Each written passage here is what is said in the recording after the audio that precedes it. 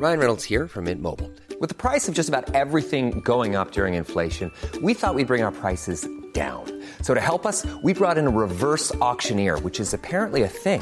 Mint Mobile Unlimited Premium Wireless. How to get 30, 30, bit to get 30, bit to get 20, 20, 20, bit to get 20, 20, bit to get 15, 15, 15, 15, just $15 a month? Sold! Give it a try at mintmobile.com/switch. $45 up front for 3 months plus taxes and fees. Promo rate for new customers for limited time. Unlimited more than 40 gigabytes per month. Slows full terms at mintmobile.com. Welcome to the Money Stepper Q&A podcast. Question 11. What's the best way to transfer money to Europe? This week's question comes from Adam. I'm from the UK and I'm spending the next year working abroad in mainland Europe. I'll be getting paid into a bank account which is in euros, but I want to transfer the money to and from the UK whilst I'm living over there. At first, my money will be going from the UK to Europe, pounds to euros, to cover expenses. After that, I hope that I'll be transferring the rest of my salary each month, which isn't used for my costs while I'm in Europe, back to my UK bank account. What is the best way to do this? Well, thank you for your question, Adam.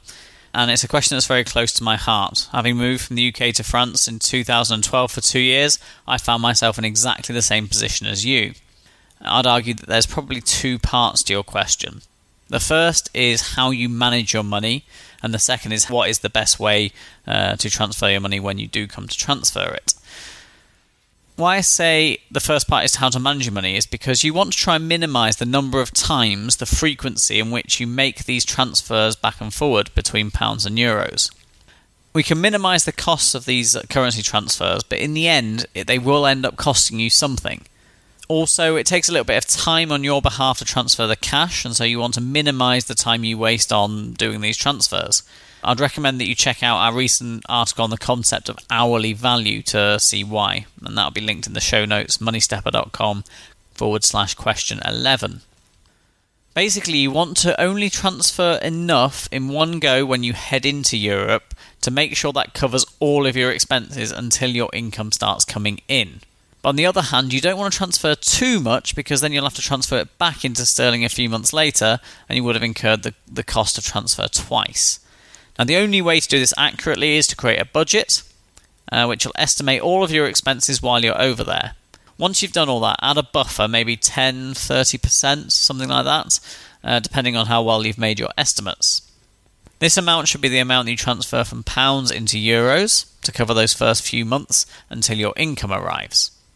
Now, based on the idea of minimising the number of times you make transfers, you'd think that the best idea then would be just to keep all of your money in your European bank account in euros and transfer it all after you've incurred your last expense after the year and move it all back into pounds.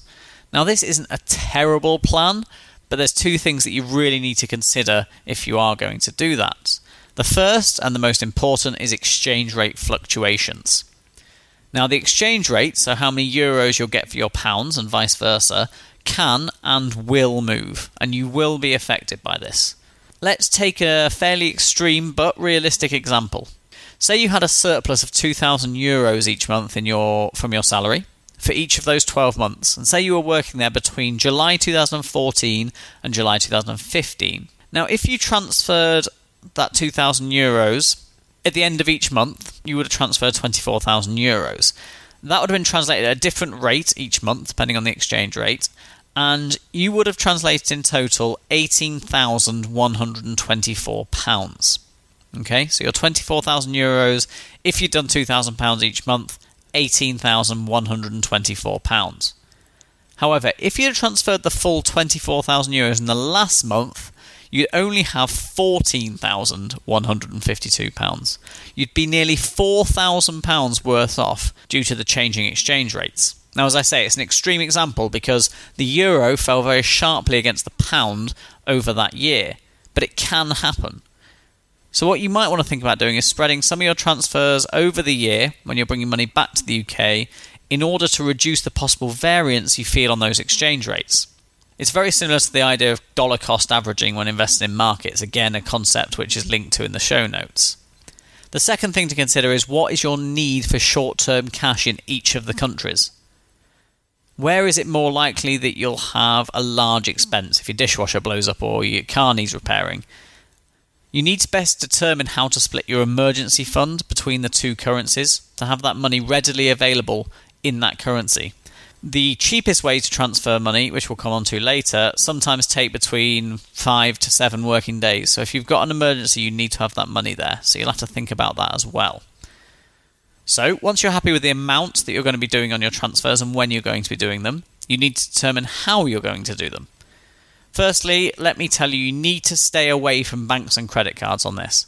When you transfer money from one currency to another, there's basically 3 ways you can be charged. The most obvious is a fee or a charge. For instance, your bank might charge you just a fixed fee of £15 or £20 for making an international transfer. Now, a slightly sneakier way that they get you is through commissions, okay, where the entity exchanging the funds, maybe a bank or whichever other service you use, will charge you a percentage of your trade as a commission. It's only usually a few percentage points, but if you're transferring a large amount, that can really add up. Finally, the third and the sneakiest way they get you is through the exchange rate they use.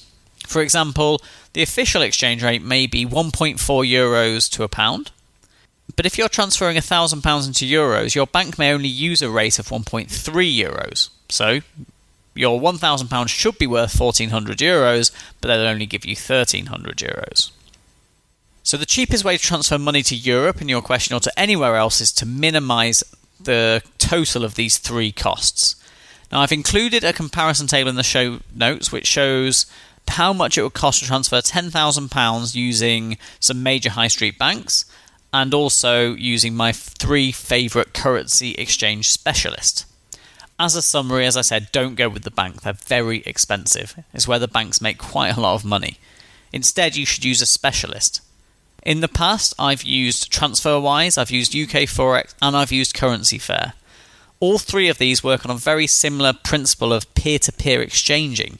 Effectively, they match up someone who's trying to exchange pounds for euros with someone who's trying to exchange euros for pounds. So they can charge the real exchange rate and they'll simply charge a small fee for their matching service. It's often faster than using the banks. I've found the company representatives and the customer service is much more helpful than the banks, and as I've said, it's a hell of a lot cheaper. Now, the cheapest between those 3 will actually depend on the amount and the currency you're transferring from and to, so I recommend that you compare each of them. But the cheapest for our £10,000 transfer from pounds to euros, and actually for the majority of transfers I've tried in the past, is Currency Fair. So they may be a best bet, Adam, for your first transfer from pounds to euros. I've included links to each of these 3 services in the show notes, so go and check them out yourself for the amount that you're transferring and the currencies you're transferring, and you'll be able to see which one's cheapest for you. You'll see in my comparisons that I've done, Currency Fair charge a £3 transfer fee, so it's much smaller than the bank's charge, and it's already included in the comparison, which makes them the cheapest. But as a special offer for Money Stepper listeners and readers, if you head to the show notes, you'll find a link there to Currency Fair, and you'll get your first transfer for absolutely free. Not only will you get the best rates around, you'll also get the £3 knocked off.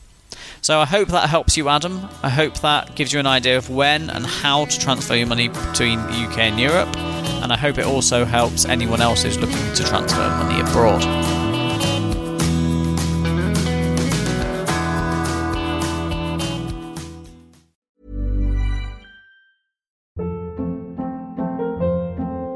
Hold up. What was that? Boring. No flavor. That was as bad as those leftovers you ate all week. Keke Palmer here, and it's time to say hello to something fresh and guilt-free. Hello Fresh. Jazz up dinner with pecan-crusted chicken or garlic butter shrimp scampi. Now that's music to my mouth. Hello Fresh. Let's get this dinner party started. Discover all the delicious possibilities at HelloFresh.com.